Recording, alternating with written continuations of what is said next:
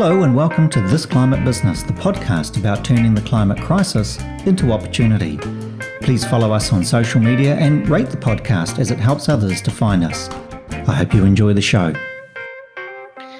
In the second interview in this series about 2023, I spoke to Dr. Victoria Hatton from PwC about what's happening in the world of corporate business. Kia ora, Vincent. Great to be on the show again. Thanks for having me. So I guess 2023 is all about CRD or climate-related disclosures. And I think if you haven't heard of the CRD or climate-related disclosures, you've had your head in a sandbox for the last 18 months. But actually, it's all go this year.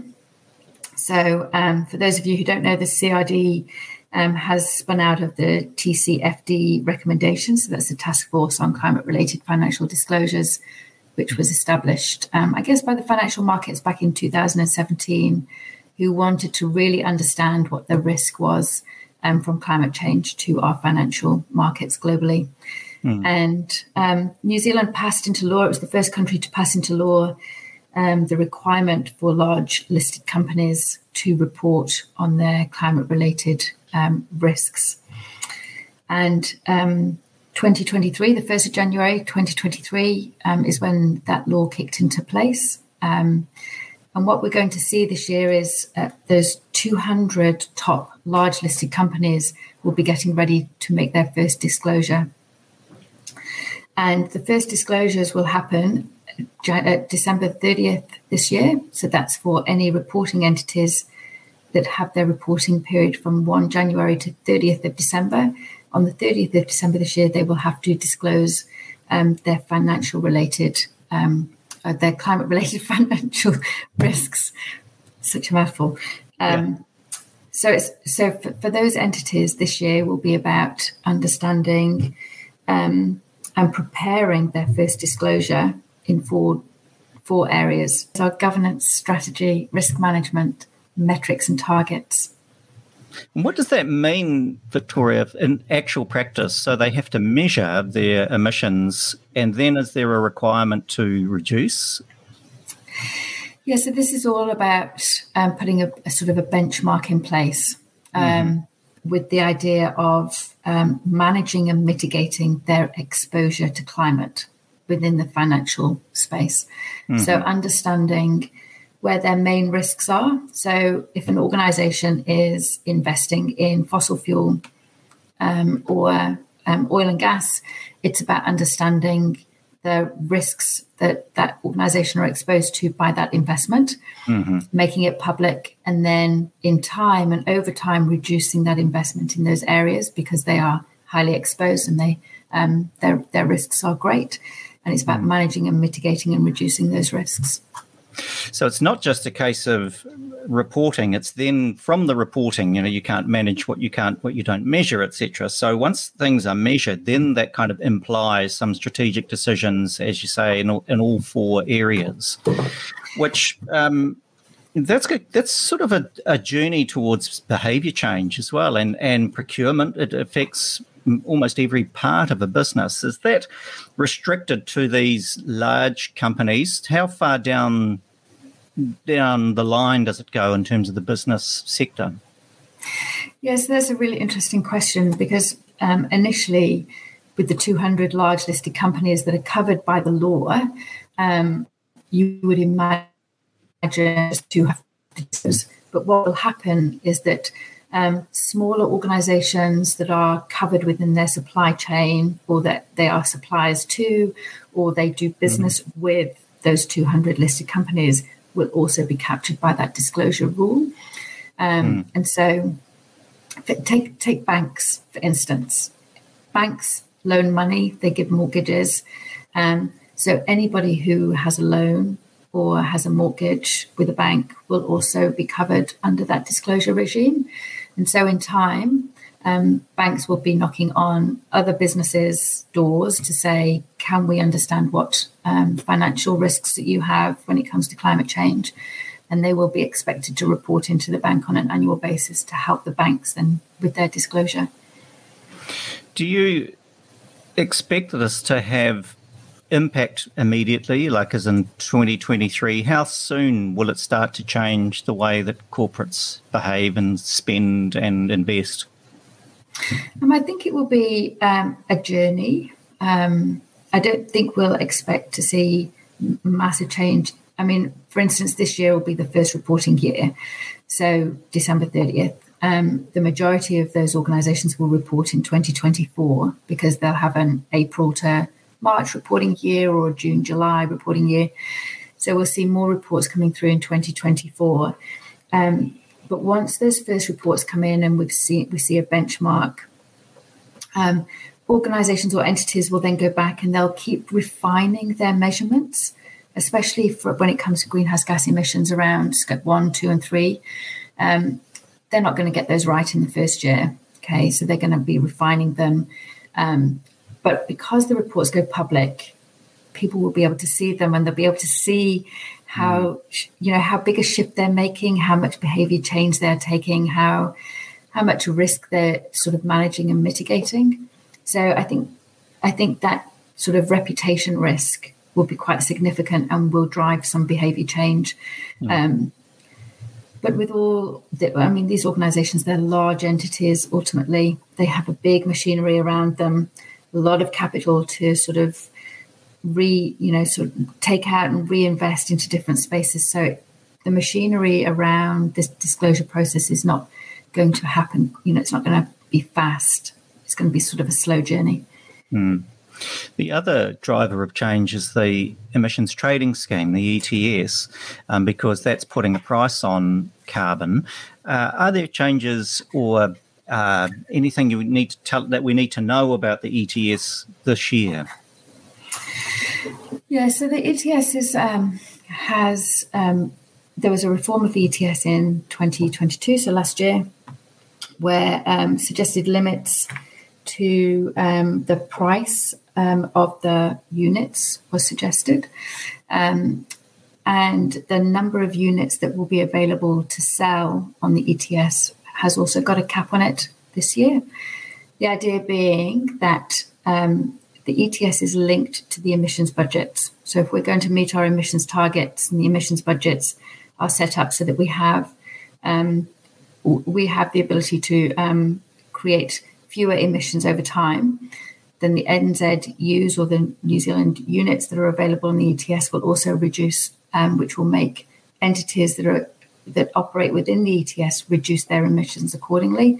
They'll get fewer units to sell on the ETS, to surrender on the ETS. So the idea is that with fewer units, they have to change their behaviour and reduce their emissions.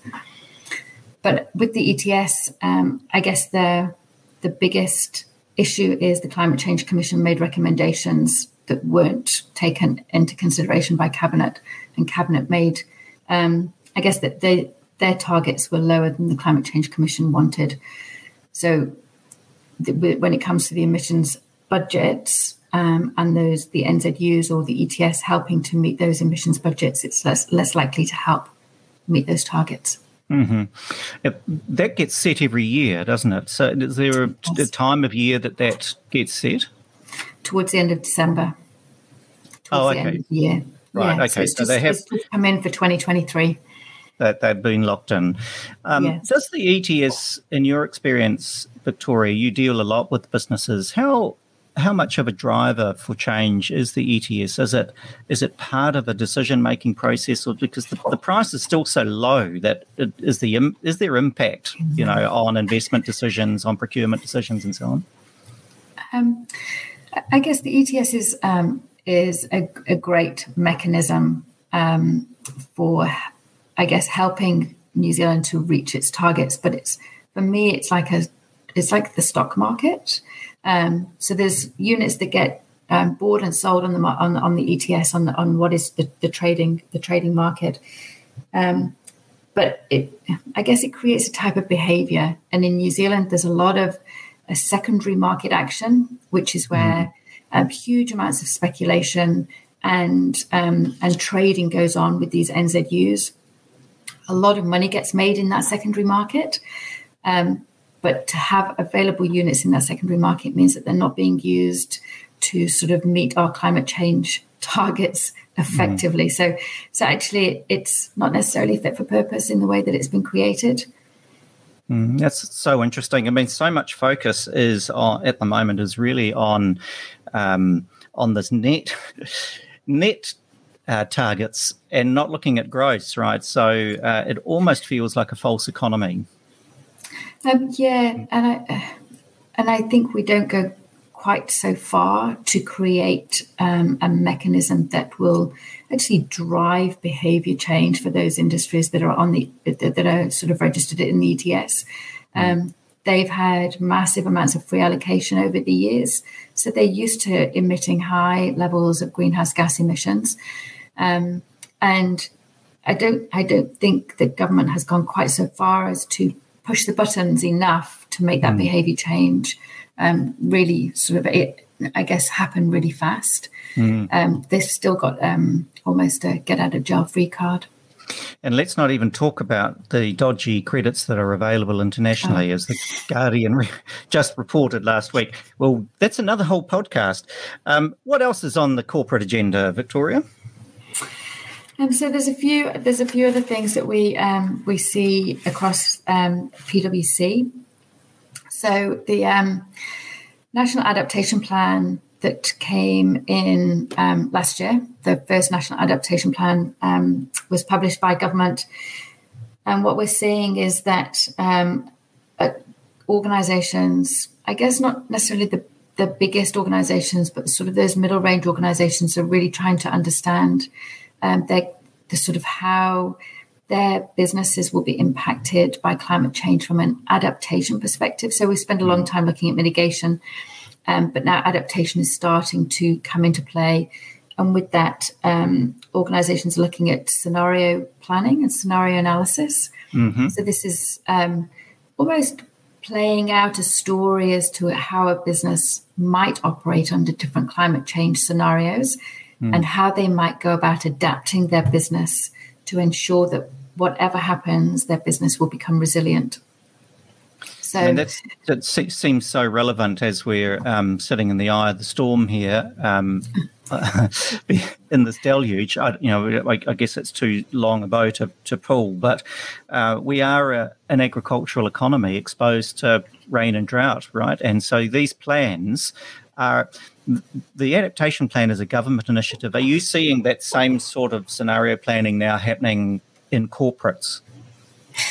Yeah, we are. And it is helped by the CRD disclosure regime. So as part of the External Reporting Board processes, they are encouraging sectors to undertake these scenario analysis. And so the agriculture sector's scenario analysis for adaptation planning will be published this year. So PwC has been the secretariat for that work. And the scenarios that have been written and the adaptation roadmap that will be published as part of that will sort of allow the pathway to be, to be made, or the road to be created for the agriculture sector to work towards building resilience to climate change.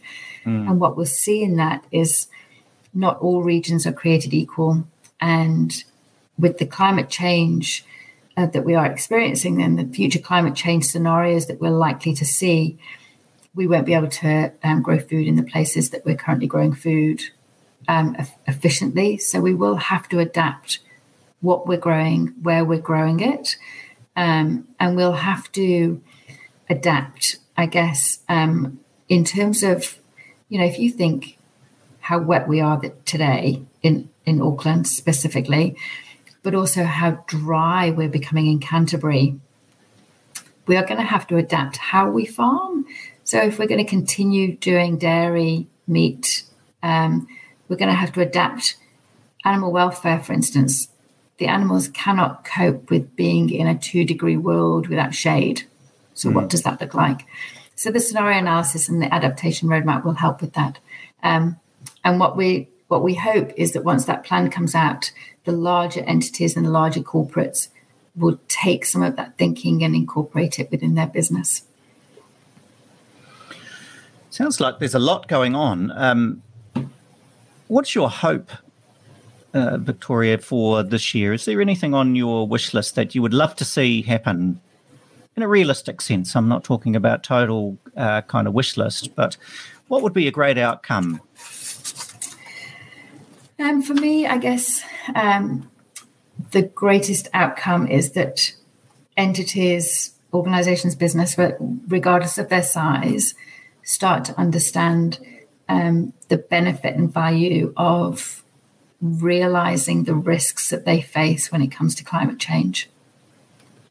And that's about them opening their eyes at the board level, through senior leadership, and all the way through the workforce, actually, so that everybody's on the same page with understanding that climate change is here, it's happening, it's only going to get worse.